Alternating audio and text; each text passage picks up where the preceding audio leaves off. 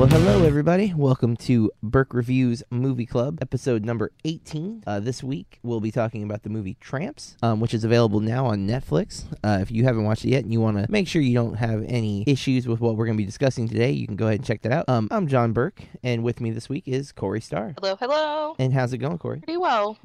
My semester's almost over, so hallelujah. And how many more semesters are left? 1 million. Oh, 1 that's scary. million. I'm just kidding. That is a big number. It is. So I try not to think about the whole picture, just do a little bit at a time, and then I'll just get there eventually. Well, that is a good approach for school. One step at a time, you know, not allowing yourself to get too overwhelmed with the prospect of how much is left. I remember those days before I finished my master's. You know, it was quite the journey. But I know that because of that, you haven't really been able to watch too many movies. So, is there anything else you've watched this week aside from Tramps? Trying to think. No, I don't think so.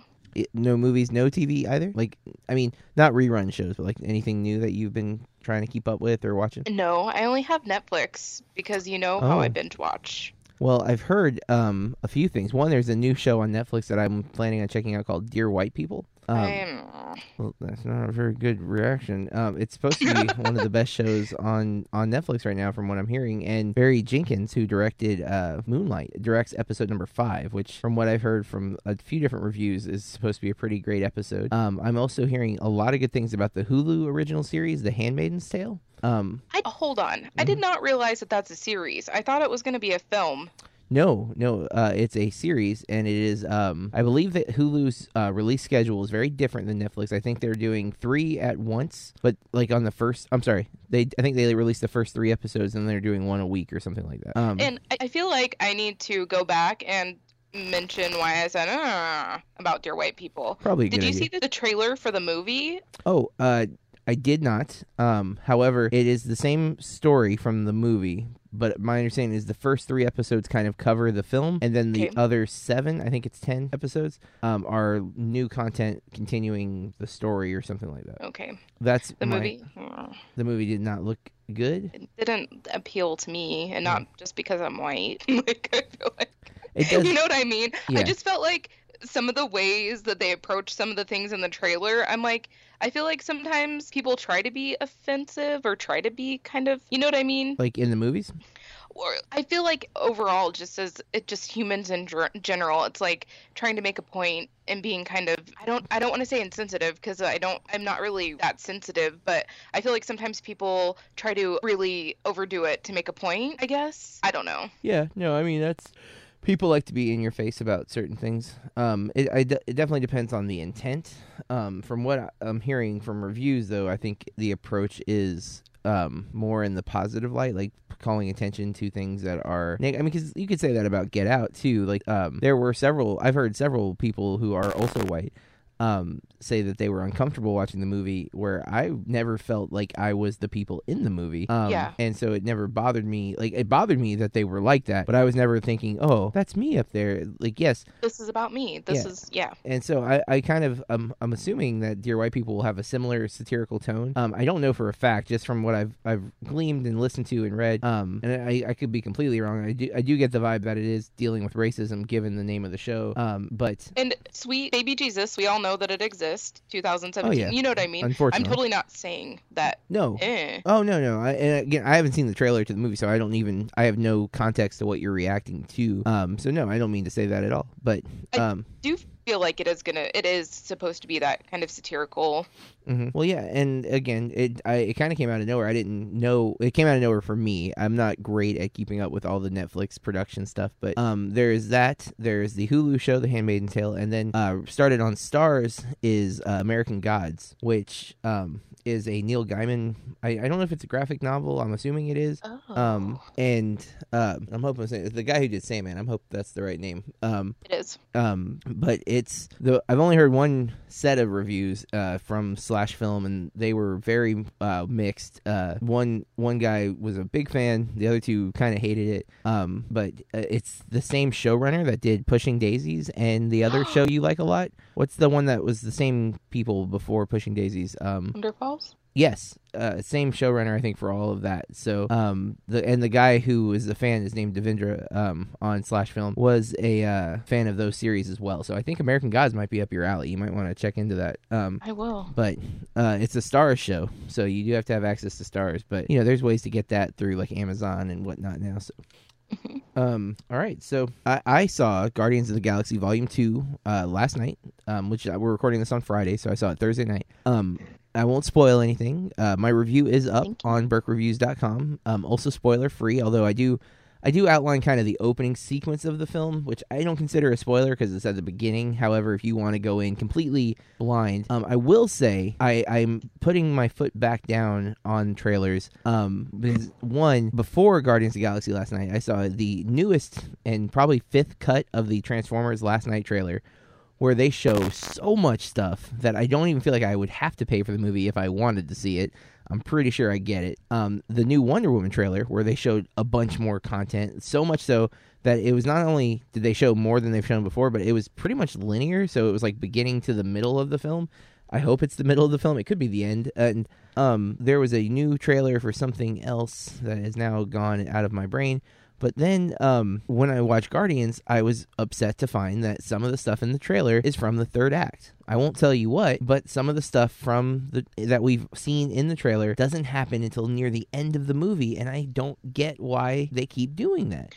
And even from just the trailer, I don't know why they put Kurt Russell in the trailer. You don't have to say anything in regards to where that fits into the movie, but I thought even that was too much. Which I won't say, but I had heard where he fits into the movie before seeing the movie, and I thought that was too much. But the trailer didn't help anything, because again, I agree. I would have preferred not having those big granted, if you happen to look at IMDb, you'll see who's cast, and there's casting news and stuff before that. So I'd heard Kurt Russell was in the movie long before the trailer, but I still didn't know what he was doing. And while you don't necessarily get, I'm actually thinking that maybe they did say something in one of the trailers about what his role is. Okay, so I still won't say it in case people are avoiding trailers, but yeah, I just feel like studios need to have a little more faith in their properties, especially sequels. Like the first Guardians movie, nobody knew what they were getting into. Okay, you need to show probably more than you would otherwise. But now people are coming because of the name Guardians of the Galaxy. People want to see this movie. And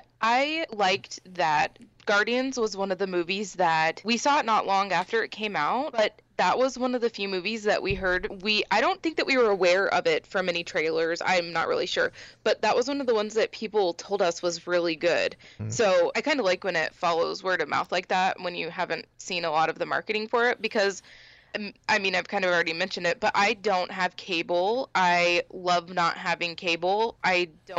If I only see trailers if I'm in the movie theater ahead of time, or something that I'm following on Facebook or some other social media post it, but you know what I mean? I'm not trailer overload all the time, it's a little hypocritical of me to complain about trailers and then to include a segment on our show called Trailer Talk where we look at the trailers for the next coming week, but we're trying to perform a service. I'm going to disagree with that, because we don't need everything about the story in the trailer. True.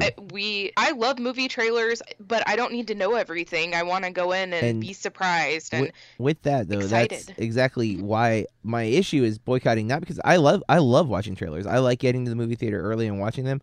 I hate having parts of the movie spoiled in the trailer. I remember being a kid, and there were times where you would go see a comedy because the trailer looked funny, and then you'd see the movie and the only funny parts were in the trailer. Oh, yeah. And that was one thing. But now it does feel like they're just giving way too much away in the trailer, especially if you're breaching into the third act of your movie. I feel like you're doing a disservice. Now, there are people who don't agree with that, with spoilers. They don't think spoilers are in any way going to damage their opinion of a film. But I enjoy the surprise that a film can bring, and so I prefer going in without the spoilers. And for a while I was boycotting trailers, but when you go to the movie theater as often as I do, and you are like me, prefer to get in before the movie starts, you're gonna see trailers. And I'm seeing so many movies, I'm seeing more and more and more and more trailers. So boycotting them has just not become an option for me. In fact, before we get into the trailer talk for this week, I did get another email today. I'm hoping I'm going to get to go, but I got a A24 invite for a screening on Monday, but it's Monday morning instead of Monday evening, so it's a morning critic screening. Weird. Of I think it's called Lovers, the movie about the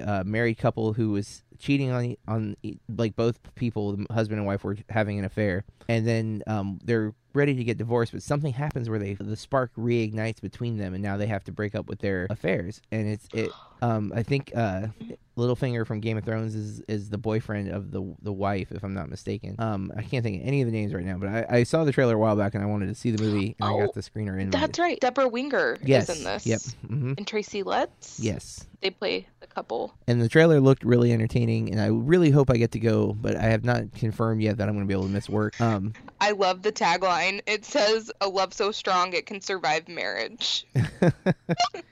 Yeah, so it looks entertaining. So I hope to catch that one, and if not, it comes out. It's supposed to come out on the 19th, but find out. I'd love to get a critic screening in though for it. I think that pretty much. I mean, I saw a bunch of movies last week. All of my reviews are up on BurkeReviews.com. I took it kind of easy this week because of all the films I watched for the festival. I will be getting into some more films next week, though. I have a stack of DVDs that are piling up, or Blu-ray/DVDs that I want to start getting into, especially with summer fast approaching. So let's get into trailer talk. Next week, which is May 12th, we have 2 movies coming out, one of which has some importance to Corey, which I'll real quick outline. Our most recent episode of Top 5 Movies, which you can get on the same network that you get this podcast, which is Burke Reviews Podcast. You can subscribe. You can listen to us on SoundCloud. But our last episode of Top 5 Movies is our 2017 Summer Movie Fantasy Draft Challenge, where all 3 of us, Corey, myself, and our partner Mike, we took turns picking our fantasy teams, Serpentine style. You can get all the rules and stuff on that episode if you're interested. But we each have a team of 5 movies where we will be earning points over the summer based on how they perform both critically and financially. And Corey picked this first movie that's coming out next week, which is the bigger, I think, of the 2, which is King Arthur, The Legend of the Sword. So Corey picked this for her top 5. What are your thoughts of the trailer, Corey? Okay, so the very first time that I saw the trailer in theaters, I forget before which movie, the first glimpse I thought it had Tom Hardy in it. Oh. So if Tom Hardy was in it, I would totally be in. But I don't know. I don't feel like I'm very interested in this. Well, if you're not familiar... But I want you all to go see it so that you can help me get points, so... Talk about hypocritical. I know. This is a Guy Ritchie take on the King Arthur story, which has been attempted many, many times with minimal success in the past. Stars doesn't star Guy Ritchie. It stars Charlie Hunnam, I think, Astrid Burgess Frisbee, which is a cool last name. Jude Law. I can never say that dude's name. Eric Bana's in it. Aidan Gillen, who I just mentioned, Littlefinger. That dude's in a bunch of anything that requires British actors. Even though I think he is Irish, but still, anytime there's that area, he ends up in the film. And then a bunch of other people who I'm not as familiar with. The movie looks interesting, and I will say Guy Ritchie generally entertains me. Not saying he makes the best movies, but I generally enjoy a Guy Ritchie movie. I love Snatch quite a bit. Big fan of the Sherlock Holmes with Robert Downey Jr., particularly the first one. Second one didn't really work for me. There's good moments, but it just never felt as great as the first one did. Like, I remember watching, actually, the first time I saw that Sherlock Holmes movie by Guy Ritchie was I was at the gym, at Gold's Gym, watching it on the treadmill. Like, they had the movie room where they had the big projection screen, and I was so captivated. I worked out way longer than I was planning because I didn't want to leave the movie, and I was too into it, and so I went home and bought it, and it's one I'm a big fan of. I haven't watched it in a couple years now, but it was a film that I was watching, like, regularly when it was on, like, basic cable and stuff. That one has Jude Law in it, too, doesn't it? Correct, he's Watson. Yep. Okay. Yep, and I like Jude Law generally. On the other hand, I'm not a big Charlie Hunnam fan. Like, from what I've seen him in, he's in. Man, my brain totally just went dead on me. He's in the Guillermo del Toro film with the big giant robots. Why can't I remember the name of that? Pacific Rim. That is what it is called. Yes, Pacific Rim. He is the main guy in Pacific Rim. Well, technically the main guy, the guy we're following, who's the operator of the robot. Man, I've forgotten that movie so hard. I watched that movie on the plane, and that's all. But Sons of Anarchy. He's Son of It. I never watched that series. I think neither. People liked him on that. And from what I've heard, people say this is a pretty good performance of his. Oh, and he's also in the other Guillermo del Toro film that you love, Crimson Peak. He is the awful doctor friend. But he's a good guy. Yeah, but he's awful, wasn't he? He was so bad in that movie. I have to take a moment because Wikipedia, I love you, and I know it can be edited by pretty much anyone. But I pulled up Charlie Hunnam, and it says that Hunnam was born in Newcastle upon Tyne, England, the son of William Billy Hunnam, a gangster and scrap metal merchant. Nice. A gangster and scrap metal merchant, everybody. Well, sometimes the gangstering isn't paying the bills, so you gotta sell scrap We're all metal. bases. But yeah, I definitely have some apprehension. I am very glad it wasn't on my fantasy team. Because thanks a lot. Well, I've listened to 2 other podcasts that did a similar, not similar necessarily in how we did it, but they're doing some type of summer wager. Slash Film does one called the Summer Movie Wager, which is very different because they rank the movies, and so they get points based on how close they are to the rank. So, like, if I think this is going to be number 2 and it's actually number 3, I still get some points, kind of thing. And none of them had King Arthur on their top 10, and there's 4 people that do that. No, 5 people that do that challenge, and it wasn't on any of their top 10s. Okay, in my defense, there aren't that many great big movies coming out this summer. Well, and the big catch for them is they don't take into critical acclaim, so it's only box office. So, like, where Transformers on theirs is a more logical pick because it will have a big box office probably. It's probably not going to have a big critic rating, so it was a risk for us to take that. Where this, there's a chance King Arthur will have a decent critic rating and make okay money, but it is going to be following Guardians Week 2, so it'll be the second week Guardians is out in America, and it has to beat that, and that's going to be a challenge. And it's also competing with this next movie, which is definitely a different demographic, but this is the film Corey's most anticipated movie of 2017. It's called Snatched, and even saying that title makes me feel dirty. I like it just, especially because of who it is. Like, if this was any other actress, saying Snatched wouldn't make me cringe, but knowing how Amy Schumer likes to make dirty jokes, and if you watch the trailer that I sent you, there's a dirty joke that seems to apply to the title built into the trailer, and if you don't know what I'm talking about, please don't look it up. But Amy Schumer, Goldie Hawn, who hasn't done a movie in 15 years, if I'm not mistaken, playing a mother and daughter duo who go on to a vacation in South America and are kidnapped in their attempt to get saved. This is Amy Schumer's follow-up to Trainwreck, if I'm not mistaken. I don't think she's done another lead role since then. Directed by Jonathan Levine, who I'm not familiar with, and Katie Dippold is the writer, and I'm probably mispronouncing her name. Oh, well, Jonathan Levine did Warm Bodies, which I found entertaining. I liked that movie a lot. He also did 50-50, which I also like a lot, with Seth Rogen and Joseph Gordon-Levitt. Oh, wait, he may not have directed Warm Bodies. Hold on. He definitely wrote Warm Bodies. He directed The Night Before. He did direct Warm Bodies. I have this movie. I've never watched it. The Whackness. I got that at the Dollar Tree. That's right. I buy movies at the Dollar Tree if I've never heard of them. Yeah, so Jonathan Levine's directing. I want to hear your thoughts on the trailer, Corey, because you are such a big Amy Schumer fan. I can see your poster of her behind your head there in the Skype chat. Big fan. Right next to, is that the Zooey Deschanel poster you have up there too? That is impressive, Corey. 2 very strong, loved female comedians. Very similar too. Their personalities are almost identical. People listening to the podcast, if you haven't caught on, this is my sarcastic tone. And it's not always clear. I'm pretty good at delivering sarcasm in a way in which not everyone will pick up on it. So just wanted to clarify, no, Zooey Deschanel and Amy Schumer are not similar, and Corey does not have their posters. But if you could see her face right now, you'd be laughing pretty hard. I wish that you all could. Oh my God. I cannot stand Amy Schumer. I'm not going to go on a 10-minute rant about this, but I can't stand her. She makes my skin crawl. She's right up there. She's above Zooey Deschanel, actually. She's up there with Lena Dunham. Oh, Boom. Man, you have a lot of girls you don't like. Boom. Because why do you have to be dumb and obnoxious? And please stop talking. Just don't say anything because you make us look bad. So not excited about it. It actually looked kind of funny in the trailer up until the part where, oh, darn, we got into a car accident and now we got kidnapped because we're, blah, blah, blah. And then I'm just like, are you serious?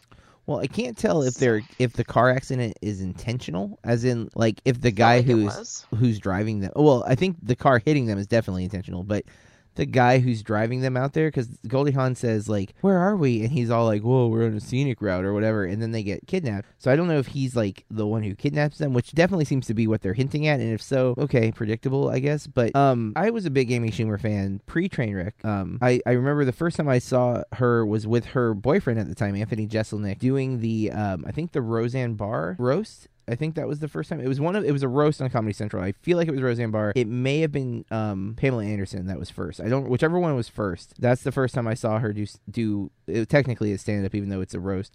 And her and Jesselnick are both shock comics for sure. They like to say things that people are usually repulsed by, but some people, I don't know who these sick people are, find funny. I did find them funny, but nonetheless, not long after they did their second roast on Comedy Central, they both had stand-up specials, and I liked both of them quite a bit. And I did find like Amy's insult jokes were a little better. And then her first stand-up, she's definitely a dirty comic. She likes to do a lot of self-deprecating sex jokes and things like that. And I found it entertaining the first time. I didn't make it through 15 minutes of her newest special on Netflix, which came out like a month or two ago. And from what if I'm not mistaken, it had a 0.5 star rating before they switched to their thumbs up and thumbs down on Netflix, which is, I think everyone's done with her. And that's, to me, has always been an issue with shock comics, is if you start off so shocking, you really have nowhere left to go. You've given it's the Death Star scenario in Star Wars. When you start off a franchise with a thing that can destroy a planet, you've got not a whole lot of other places to go. And same thing, because everyone always references the Death Star. I don't have an issue with the multiple Death Stars in the Star Wars universe, because every spy movie I've ever seen is featured around a nuclear bomb. Because once you go to the biggest thing in that world, that setting that can destroy the world, you've almost got to always go back to it, because everything else feels less significant or less concerning. And I feel like that's the same thing with shock comics, is once they make you feel so shocked that you're like, oh my goodness, they got nothing left. They got to keep going for that same hit. They've hit the plateau of shock. And so they either they try to go bigger, which they can't. And so it comes off as insincere or silly or ridiculous, which I think is where she's at, because some of the jokes, you're just like, really? That's not even, it's not funny. It's just take your millions, fade into obscurity. But Snatch, I had hoped for before I saw the trailer. I thought maybe this, because she's got Goldie Hawn with her, maybe it won't be quite as raunchy, and it doesn't seem like it's as raunchy as it could be, because Trainwreck was raunchy, but it was still fairly mild. I mean, the spoken word was raunchy, but like visually it wasn't that bad. There's no actual nudity. There's a lot of innuendo jokes and things like that. John Cena being the surprise funniest part of Trainwreck to me. But Snatch looks kind of ridiculous. They dragged Wanda Sykes into this, which I haven't seen in a while, but Wanda Sykes used to be pretty funny, and I don't know how significant her role is going to be, but she's definitely in the film. And I don't know. And I will say too, like, if you've seen the posters for this, they photoshopped the crap out of Goldie Hawn on the posters.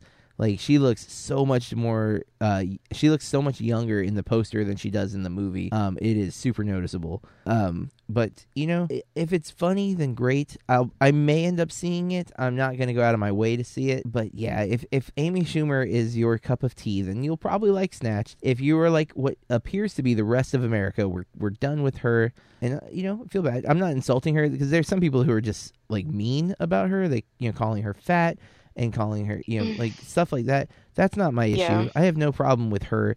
I wish she would tone it down a bit, I think, is my issue. Like, she is funny, but I feel like she's overstepped now, and she's become almost a caricature of herself. Like, she feels like crafted. She doesn't feel like a genuine comic, and I don't think that's entertaining. I like someone who feels like they're being themselves. Like, Jim Carrey could easily be said that he's crafted because he does a lot of the same stuff. I just think that's who he is, and Amy might be that person, and if she is, then I still don't like her. But if I'm right, and it's just she's become this, I have to be this thing to get work, that sucks. Because I've seen her be funny. I know she can be funny. Snatch looks kind of cheesy. Like a generic comedy. There's gonna be the generic jokes. And honestly, if it really is about sex trafficking, which is definitely hinted at a few times, do we need a sex trafficking comedy? Comedy? Like, is that where we're at? Or have we fixed that problem enough? Oh no. Yeah, well, exactly. That's my point. Like, it's not resolved to a point where we should be making jokes about it yet. Like, it'd be one thing if they were directly parroting Taken, which they make a joke about Taken in the trailer. But if they were parroting that film, that's different. You're making fun of the film. You're not making fun of the issue. And I don't know that they are making fun of the issue, but they're definitely making light of the issue that, like, hey, these sex traffickers are so dumb that two ditzy blondes from America can take care of themselves. So can you. Like, that's okay. And that's not even the reason I'm not seeing it. I'm just saying, like, that's just adding to the issues with this movie potentially having. And maybe again, I might be misconstruing the trailer. Maybe it has nothing to do with sex trafficking. Although the trailer I sent you, which was the first time I've seen that one, it's definitely more of a Red Band trailer. Even though it didn't say Red Band, but it definitely was an unedited trailer because some of the jokes were pretty raunchy.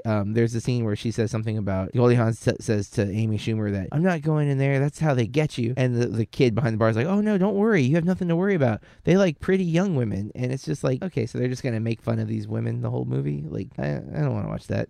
But yeah, so 2 movies, lackluster, May 12th. Odds are people are going to continue going to see Guardians of the Galaxy, Volume 2. I will be going to see King Arthur for sure. I wanted to see it. I had a ticket to see it last week at not a critic screening, just a special pre-screening that Regal and it wasn't Regal, AMC, I think. I don't remember who did it. Somebody had a pre-screening and I got tickets, but it was still the film festival weekend and I just couldn't make it to Brandon to see it. So I will check that out Thursday. My review for it will be up on the website on Friday, and then I'll probably see Snatched at some point. Who knows? Not a whole lot coming out the first 2 weeks. So thank you for your patronage and your points. All right. We are jumping into our movie of the week. Corey and I both watched the film Tramps on Netflix. Before we get into our comments on the film, I am going to go through the IMDb plot summary, talk about the director, who I am not familiar with, and a couple of the actors who one I didn't place right away, and one I was really surprised was in the movie, and I was super excited when I saw him. So the film Tramps, it came out in 2016. Officially, I think it hit the film circuit. It just came out on April 21st on Netflix. This year. The summary is very straightforward and very, very, very ambiguous. A young man and woman find love in an unlikely place while carrying out a shady deal. First of all, before we get any further, maybe Corey, you should give them the heads up. Dun dun dun! Spoiler warning, we're going to talk about this movie, probably in some great detail. So if you don't want spoilers, go watch the movie. Like we said, it's on Netflix, and then you can come back and give us a listen, or full steam ahead. Now, I gotta say, I feel like I may have spoiled something by reading that plot summary, because the finding love, well, I guess it's somewhat predictable. You don't really get that till like 3/4 of the way through the movie, that's even an option for these two. Maybe more for the girl. But it's directed by Adam Leon, or I'm assuming it's Leon. It's probably Leon. Man, I can't speak. He did Gimme the Loot. He wrote Gimme the Loot. He also wrote Tramps.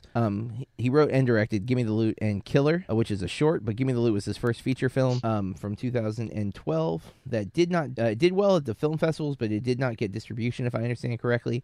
And so he was very disappointed because the movie, while it had good reception, he was not able to like pay the people the proper way or something along those lines. And so the way I came across this movie is I was reading an article that was titled that Netflix could actually be bad for indie film, I think is what the article was proposing.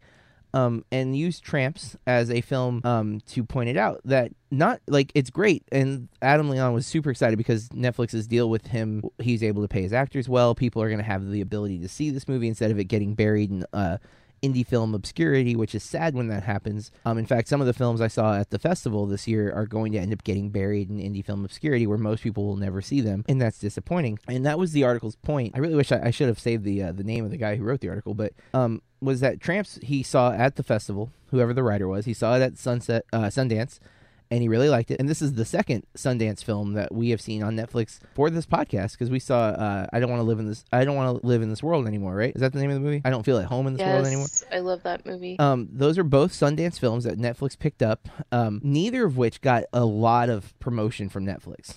Like, Tramps was, the day it came out, it was on the top of the Netflix for me, but that was one day. I didn't see it on the recently added list, or at least not early on the recently added list. I didn't see it on new arrival added, like the list that they have on Netflix.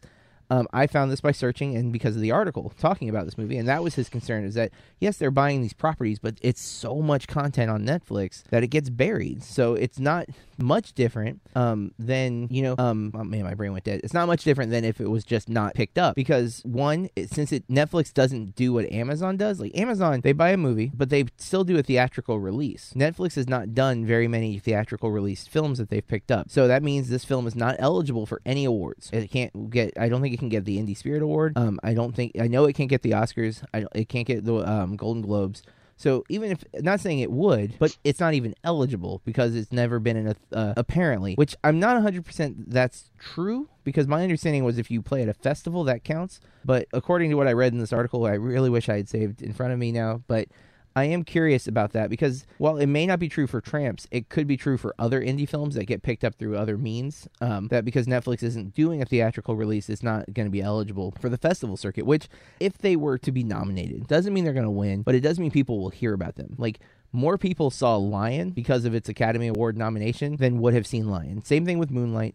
La La Land, maybe. Some people were not interested in La La Land, but because of the musical aspect, but it got a lot of recognition, but it had big names. But you have Moonlight and you have Lion that were both very small films that both got a lot of theatrical play. Even in my local area, which we don't usually get these type of movies, our mall had Lion for like a month after the Academy Awards because it was doing so well. And I think that I found the article you were referencing. Oh, perfect. Netflix keeps buying great movies, so it's a shame they're getting buried by David Ehrlich.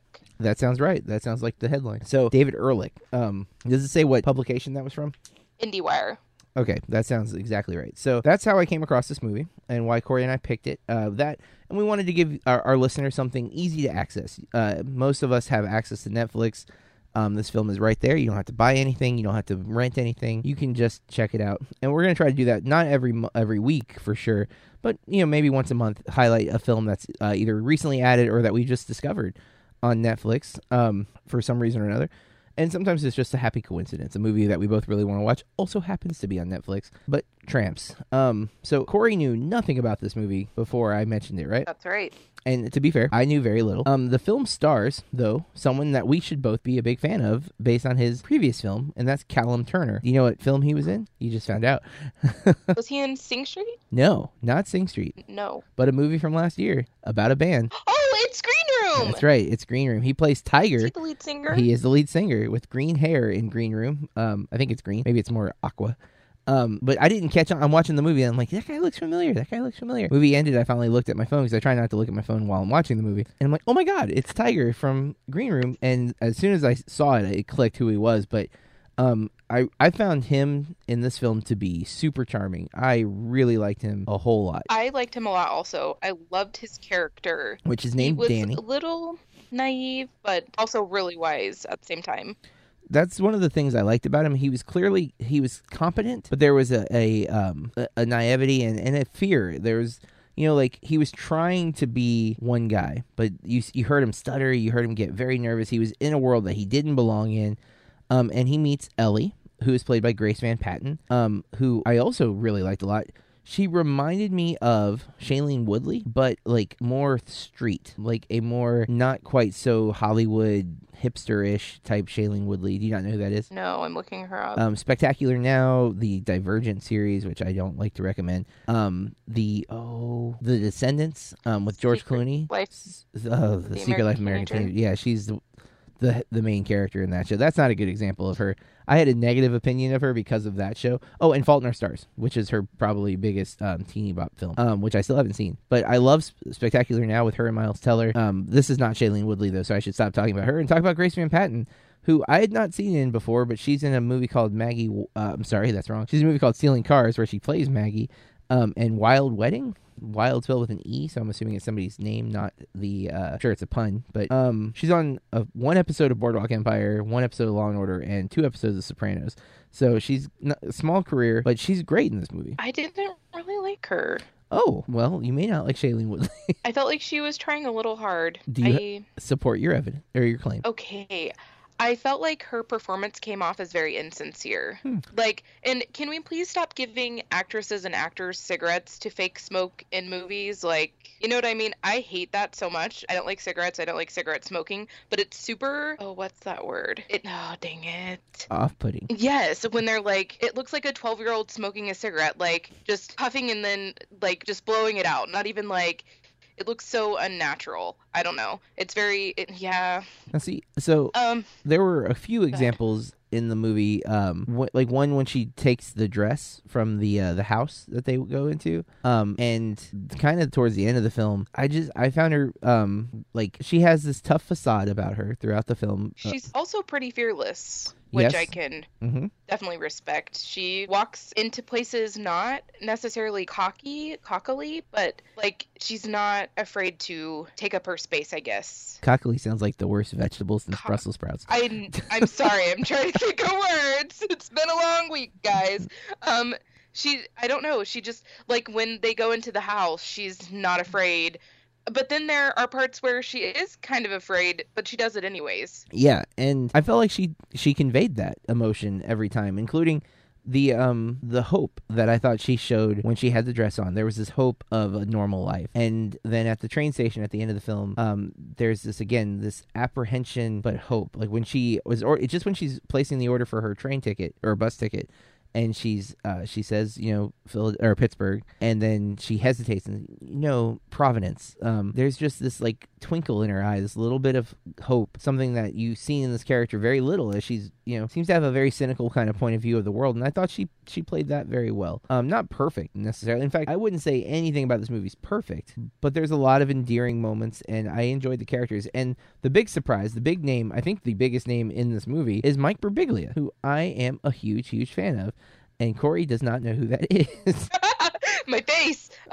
Okay, I need to know who that is. All right. Well, Mike Birbiglia is a stand-up comedian who I am a huge fan of. He has at least 2 Netflix specials. I'm sorry, they're not Netflix specials. They are 2 specials, comedy specials that are on Netflix, and I think he has 1 Netflix special from this year. He has 2 movies that he has written and directed. He wrote and directed Sleepwalk with Me, which is also one of his stand-up albums. He has a condition where he legitimately has it's a sleep disorder where certain dreams he will act out while he's asleep, and has jumped out of the window of a hotel room. But luckily, he knows he has this disease or the disorder, and so always sleeps on the first floor of the hotel room. But legitimately jumped through the window, not the open window, through the glass window while he was sleeping, because he had a dream that there was a missile coming to blow up, and he was like a spy. So serious disorder, it's a legitimate thing, and so the movie Sleepwalk with Me kind of deals with it, but he has this really great sense of humor about his life, super entertaining, and he's a predominantly clean comic. He doesn't do a whole lot of blue work. He mainly he doesn't curse, but he doesn't like being labeled as such, because then it pigeonholes you. When you can't curse. He has his new special, which I recommend you check out, anybody, but Corey, you should definitely check out, on Netflix. He has a bit where he got to do a benefit with the Muppets, and he curses, and he's not known to be like the way he does like his own like internal reactions to things, but he does it out loud for the stand-up, and he kills me. I find him to be one of the most underrated stand-up comics. I try to talk about him to anyone who likes comedy. If you like Jim Gaffigan, or if you like Brian Regan, who are both also known as clean comics, Birbiglia is better than Regan, in my opinion, and I like him more than current Gaffigan. Maybe early Gaffigan is about the same, but Birbiglia is currently one of my favorite stand-ups. And his most recent film from last year, Don't Think Twice, where he's actually writer-director, and he's a co-star, but the leads in it are Gillian Jacobs and Keegan-Michael Key, and that just got added to Netflix, I think, last week, and that's one I definitely recommend everybody check out. Sleepwalk with Me is good, but it is a super indie film. It's very low budget, and it's noticeable at times. Don't Think Twice is a much better production. It is great, and I was really excited to hear they added it to Netflix because I want everyone to see it. It didn't get a big distribution deal, but now that he's on Netflix, more people will get to watch it. And Birbiglia shows up in Tramps as Scott, who is the guy who kind of brokers the deal for Ellie, and Darren, who is Danny's brother. Danny is, Callum Turner. His brother Darren is played by Michael Vondel, who I do not know as an actor. He was on an episode of Blacklist, at least. And that's the only thing I recognize. But so this story is really kind of interesting, huh? Yeah. Oh, Corey does not see. Let's go to what are your initial comments on the film before we get into ratings and stuff? But I always kind of struggle with what to say here. I don't think it's a necessary film to see. What would you define as a necessary film? Do you mean as in it's so entertaining, it's life changing? It has a worldview that people need to be aware of. What makes a film necessary? That's hard. I don't feel like there was anything about this story that hasn't been said or done before. Okay. I don't know that I can disagree with that. I mean, it's a very simple love story. It's the two people who would probably not normally have met each other, meet under kind of dire circumstances, and they're forced to be together because of that.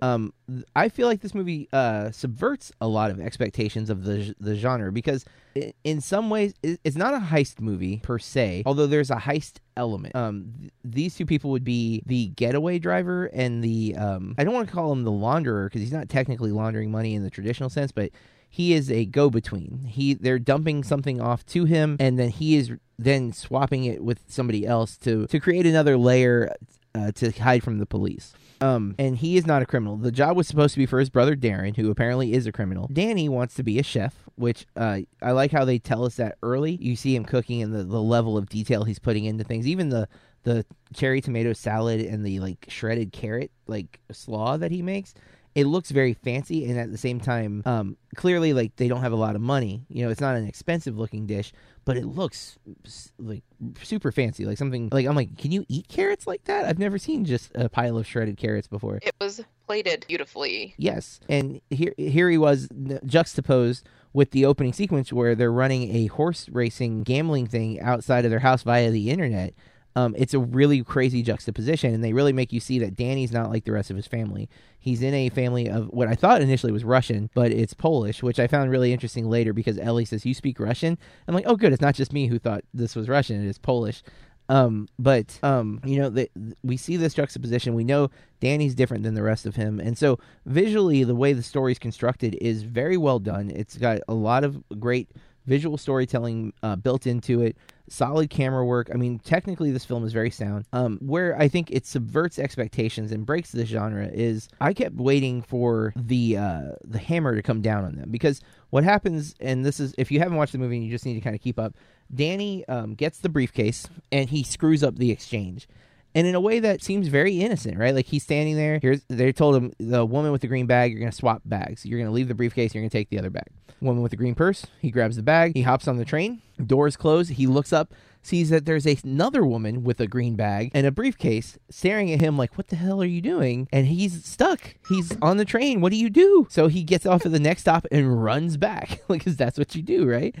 And there's she's gone. So I'm I'm leaving pause the story, so if I'm just yapping away and you want to jump in, please do. But so I thought his reaction to that was pretty funny. Oh yeah, I love that sequence. I love the panic that is in his eyes, and yet, like, I'm gonna fix it, and he's just you can at that point. And he's running across New York City, everybody. Yeah, this is set in New York. Get back to the train station. Yep. And so right away, like, when you see, and then when he gets there, the right person's gone. So now he's stuck with the wrong bag, and no clues, and no contact information, because the girl driver who has now left him, Ellie is the driver, had all that information, so he has nothing. He doesn't know what to do. And by coincidence, Ellie and him run into each other, and that's when they're forced together. So right away, you get the indication that the people who he's working for, because we don't know what's in the briefcase, so there is like a Tarantino Pulp Fiction-esque reference here that there's a briefcase as a MacGuffin, that most of the movie, the briefcase is just to push the plot forward. We don't really know what the significance is about it.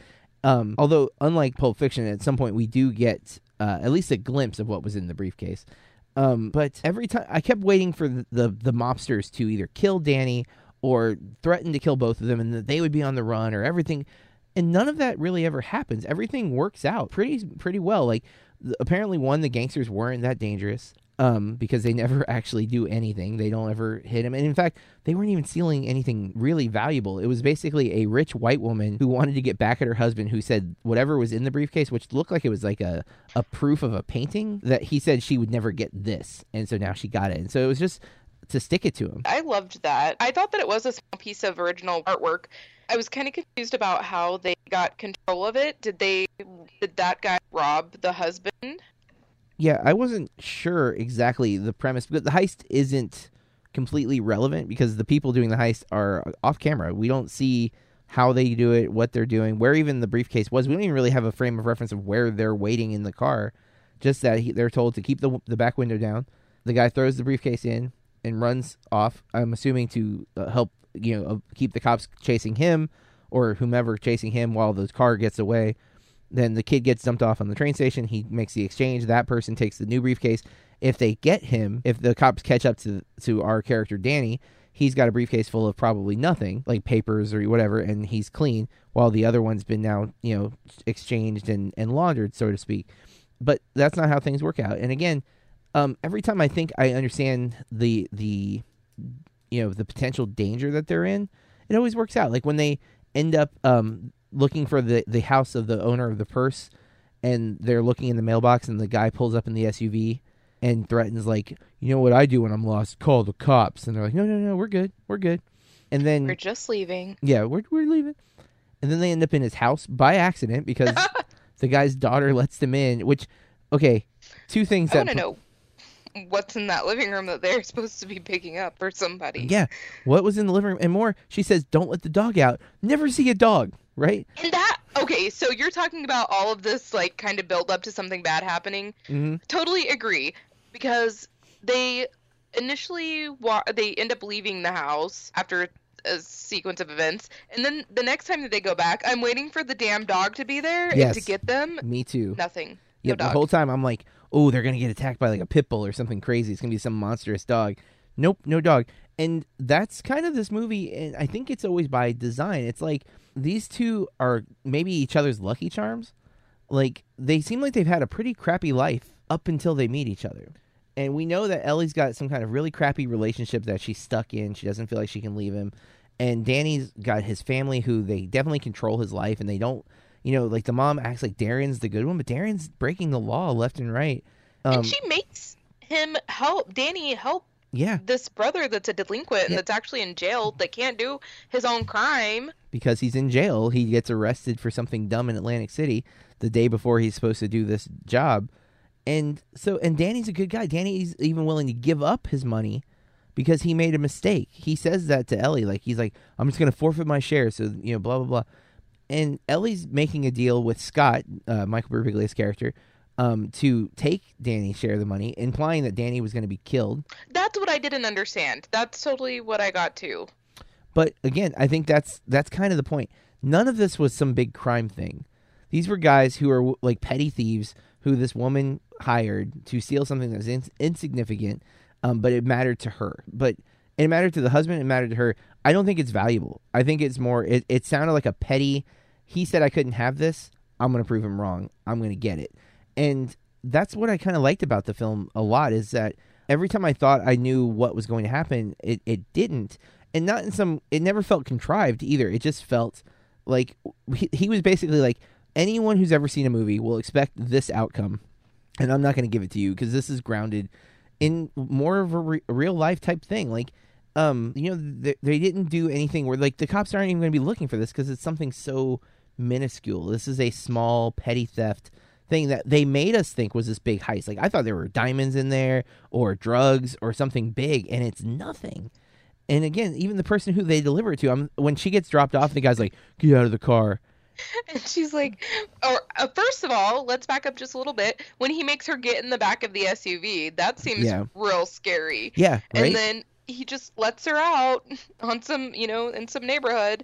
Where am I going? Who, blah, blah, blah. Some rich woman, no big deal. Yeah. And then she just goes in and it's legit, no big deal. And she just hands her a wad of cash. Yep, and she's super nice about it. She's like, and I'll let them know to pay the rest of the guys.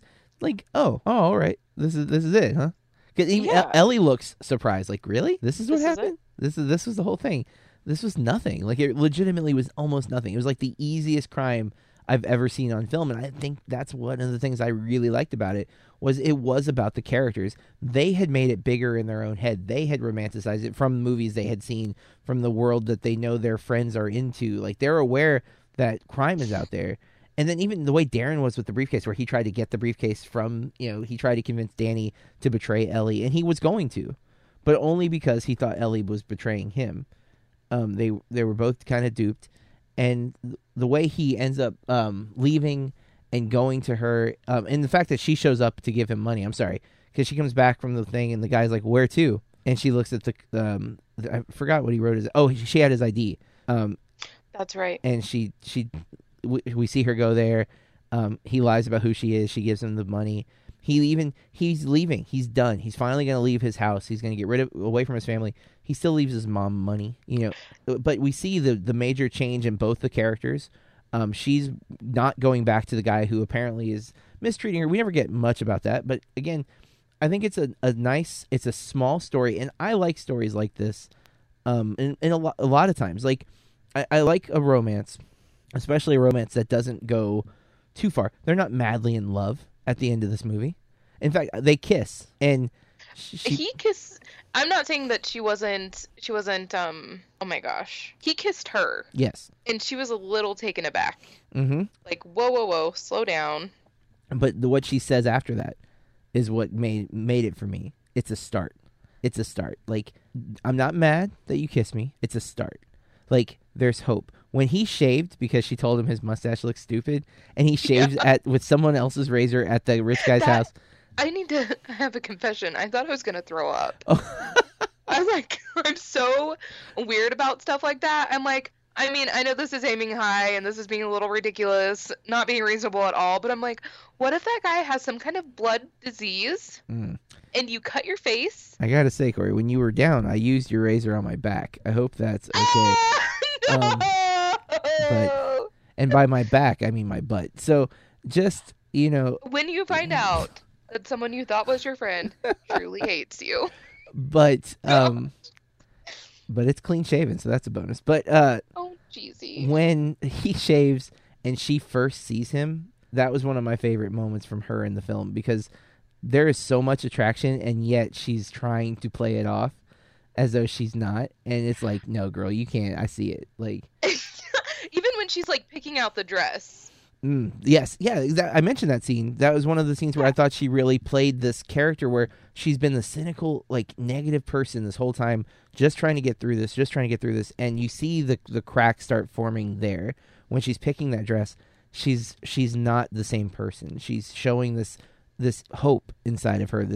There is a chance for me. I'm not doomed. Because we find out she worked at a strip club. She claims she was just a waitress, but his brother claims otherwise. But we don't know what to take from her. But if she was a stripper or if she was just a waitress at a strip club, that wasn't something she wanted to do. She wasn't proud of it. She lied about it initially. I forgot what job she said she had initially, but first she said she was a bartender, and then that she made fancy cocktails, and then she said she was a waitress. And then he kept prying, and she I worked at a strip club. That was kind of the thing too, is she kept acting, and maybe this is from her whole life, her life experiences and stuff, but she kept acting like he was so judgmental of everything. And there's even a point where she's like, well, how many guys do you think I've slept with? Yeah. And it's like, he never said anything in that type of, in that judgmental way at all. And he didn't care when she gave her answer. But I felt like we even see it. Scott, Mike Birbiglia's character, judges her because he tries to get her to sleep at his house. And she's like, no. And he's like, you've done worse than me. Like, this is really kind of cold. Like, I'm not the worst you've had sex with. And it's like, whoa, dude, that's not how that works. Like, it's not a level of, like, judgment. Like, oh, well, this is a better deal, so why not? Like, it's not a impulse buy. You know what I mean? Like, oh, Jesus. And but he was trying to, like, that tone in his voice. And you get that. That's the only real character we get to know that also knew Ellie beforehand. But the way he talks to her, she's definitely been constantly this victim of assumptions that people just assume they understand who she is and what she is. And she's clearly tired of it. And I think at the same time she's tired of it, but she's let that, like, kind of sculpt her life. Like, she's allowed these other people's perspectives to put her in a hole where she feels stuck and trapped. And Danny offers her the first glimpse of a life outside of that. And Providence, Rhode Island, I think it's Rhode Island. Yeah, it is. Represents that to her, and that's why she chooses it. It's a small story, but there's a lot done, and I think it's done very well. I think it's executed very well. I really do like the chemistry between the two leads. Their stories are relatable on a lot of ways. That especially if you're from a small town. They're both from the city. I mean, he lives in New York. She's from Pittsburgh. But just the idea that you feel stuck and you feel like there's no choice, there's no options, and by sheer happenstance. Now, granted, I'm in no way encouraging anyone to go on a heist or like be a driver for a heist in order to find yourself. But she finds something she didn't know she was looking for by taking this job that she was just hoping to get enough money to go back to her crappy life, and she finds something much more. And so it worked pretty well for me. Again, I don't think it's a perfect movie, nor do I agree with you. I don't think it's substantial, but I don't think every movie has to be life-changing. And to me, though, this movie could be life-changing if the right person sees it. You know what I mean? Like a kid in a similar situation who feels stuck in a relationship, or like they can't escape their parents. This could be that character that maybe they're like, that's me. I want to be a chef, but my parents don't think it's the right thing for me, or they don't care. They don't think I should be in the family business, or you know what I mean. I hear it all the time as a teacher. Kids who don't feel like they have a choice of what they do because there's expectations at home or limitations because of their home. You know, like I can't go to college because we don't have the money. It's like, well, most people who go to college don't have the money. we get smothered in debt, but we at least have a job that we're happy with. You know, like, and that's what to me watching this really worked with me on that level. And I'll tell you, one of my students, who's a writer on occasion for our site, Big Tuna. He watched this because of us, because we picked this last week, and he liked it quite a bit from what I gathered. I don't remember his exact rating, but he enjoyed it. And again, not perfect. It's better than average, especially for a very independent film from a very young, or at least inexperienced filmmaker. I assume he's young. I'll look at if they have his age on IMDb. But is there anything else you want to mention? No. I think we covered it all. I think so too. I think we hit on everything. I'm gonna let you give your rating first, and then I'll give mine. My least favorite part every time. Also, I can't believe this was episode 18. And also, thank you, Big Tuna, for being an active participant. For real. Yeah, I feel like I'm gonna get tomatoes thrown at me. I feel like actually often, I need to say this, I end up liking a movie more after talking with you about it. That's to me part of the reason to talk about a movie, is to work out these different, thoughts and to not just watch a movie, but to think about the movie. What is it trying to do? What's its goal? What does it set out to do for the audience? And of course, I don't know for sure what Adam Leon's goal was. Maybe he just wanted to make a cute little movie, and I'm reading more into it. But that's what the beauty of art is, that we can interpret it our own ways. I look at a Jackson Pollock painting and I see paint splatter. Other people see anger and frustration. So it's all about interpretation. So, Word. What are you thinking, Corey? I'm gonna go with a decent watch. I think that's a perfectly acceptable rating. I am going not quite golden pony boy, to be full. I would say though it's on the low spectrum of that one. Like it's on the border of decent watch, because there was just enough for me. I found it charming, and charm does a lot for me. If I'm captivated by characters and I'm just waiting to see what else is going to happen. And I have to say, I never knew what this movie was doing. And it never did what we were expecting. And that I think pushed it over from decent watch to not quite golden, because I'll tell you too, because Kathy was gonna watch it with me. That's my wife. For listeners who I don't always say the name. She started watching it with me, but at some point got up and was on the computer. But the movie kept her interested enough that she would like stand up and because the computer's in a position where it's next to the TV, so you can't really see it while you're on it. But she would like stand up and walk back a couple steps so she could see, because she would hear something, or she'd look back at me like, "Wait, what is going on?" And I'd have to real quick what? She's like, "Oh," and so even she was so. I think initially she thought this was a predictable, it's going to be a crime romance or whatever, and it ends up being a little rom-com, because again the crime is more or less just the way of them coming into each other's lives. And it worked for me. I don't know if Kathy would give it as high a rating as I'm giving it, but she did seem to be intrigued by it, even though she didn't give it 100% of her attention. She wasn't willing to completely walk away from it. So it pulled her in enough, and that's what I think this film can do. It's not the funniest rom-com by any means. I laughed a couple of times, but it was more of a little chuckle at oh wow, that was unexpected. There was maybe two scenes that were actually funny. And then, but the romance I thought was nice, nuanced, very subtle, very grounded. That's something I actually really liked about the film in general, is it felt believable. I could, kind of see something like this happening. Maybe not quite. It's still got a movie element to it, but as far as their love, it's slow. It's not this passionate, let's get married after one day of hanging out. It's, hey, we're going to take a trip together because we don't have anything else going on in our lives, and we have some extra money because we just did this heist. I like that. I like that a lot. So that leads us to the end of this episode, but the mention of our next episode. We've been exploring the world of Charlie Kaufman. He is a writer predominantly, but he has directed just 2 films, if I'm not mistaken, and we're going to watch the first of those 2, Synecdoche, New York. You're going to want to Google that if you don't already know about it. It is not an easy word to spell, but Synecdoche, New York. I did not think that was a real word until I heard about this movie, because it is a real city, if I'm not mistaken. This movie was recommended to me last year by our mutual friend, and who will be a guest on next week's episode of the podcast, Brendan.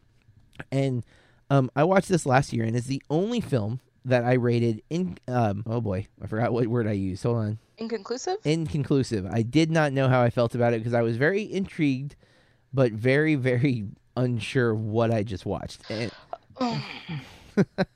I'm very nervous about that episode and watching the movie at all, because I have a feeling I am afraid I'm just not going to get it. Next week, you are done with class? I'm about to be done with this. I have a big project I have to do as a final for one class, and I just have a lab quiz for my other class, and that one will be done. So when is that though? Like, when is it all done? I'll be done with my lab quiz today probably, and then next week, I don't know. I plan to get that done as soon as possible, but I need some interaction from my classmates before I can record. So you still got another week. My question, because I was going to say, you might want to give yourself time to watch this twice. Oh, Jesus. I mean, this is my second watch of this film. And I am still like, okay, I have a better feel for this going in because I've now seen a few more Charlie Kaufman movies. Because that was my first, I think that was my first Kaufman movie. I think I saw that before I watched Eternal Sunshine. Holy heck. I'm pretty sure. I might be wrong. And of course, there is, if you want to fact check me, go to BurkeReviews.com, look which one I did when. But I watched both of those last year, and then now we've watched Being John Malkovich. So you've seen two of his movies before watching Synecdoche. You kind of get a feel. I call Charlie Kaufman a surrealist writer. He is the Salvador Dali of the film world to me, because he writes things that are crazy, but yet have some very deep meanings that can be taken from them. And the only movies I have not seen that are connected to Charlie Kaufman are Adaptation, which is one I really want to see because it's about him. Nicolas Cage plays Charlie Kaufman trying to write a book a script adaptation of a book that I forget the name of, but is supposedly impossible to adapt to film, and him going crazy in the process. I think Meryl Streep is in the film as well. And so I really want to see that one. And then I've been wanting to rewatch Synecdoche since last year because it does star Philip Seymour Hoffman, who I am a big fan of.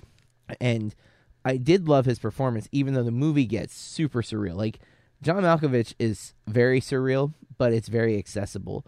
Eternal Sunshine is kind of the same thing. It's a very surreal movie, but it's also in fact, it's super accessible. I think Eternal Sunshine is probably the easiest of these films to take in. Now, there's a lot that can still be interpreted, but it's very straightforward, I think, with its ideas. Synecdoche is not. It is definitely, it's a thinker, and I don't think he necessarily gives you all the information. I think you have to take the film and kind of interpret it for yourself. And that's not an issue. I wouldn't quite go as far to say it's avant-garde. There's avant-garde elements in the film, but I think it's more narrative overall. But the narrative is different. And I definitely don't think when I watched it the first time I gave it 100% of my attention. Which that's something I'm going to do a lot harder this time. I think I'm going to watch it with headphones on and in my man room where I'm usually somewhat isolated. And I might even leave my phone in another room so I'm not tempted to look at it if I get distracted.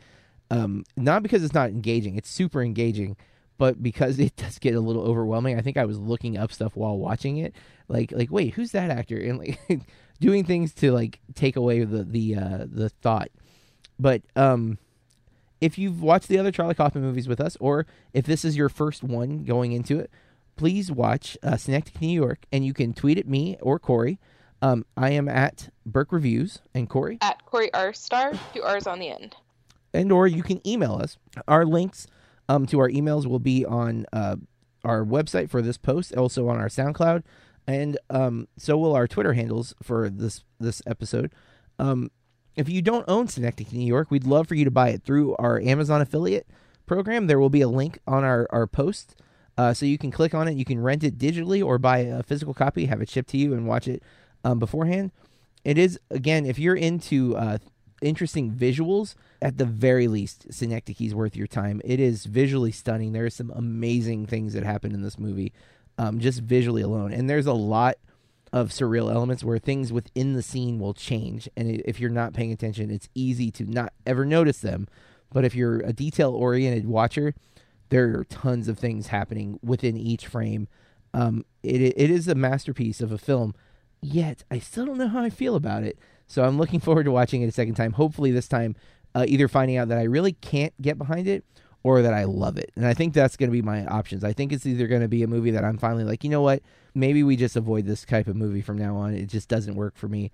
Or it's a must-see. I don't think it can fall much in the middle. It's too many great things. Yeah, but that's okay. Definitely heard. Not everything is for, avant-garde films, which, again, I'm not saying this is, but I definitely think you could easily argue that it has more avant-garde elements than not.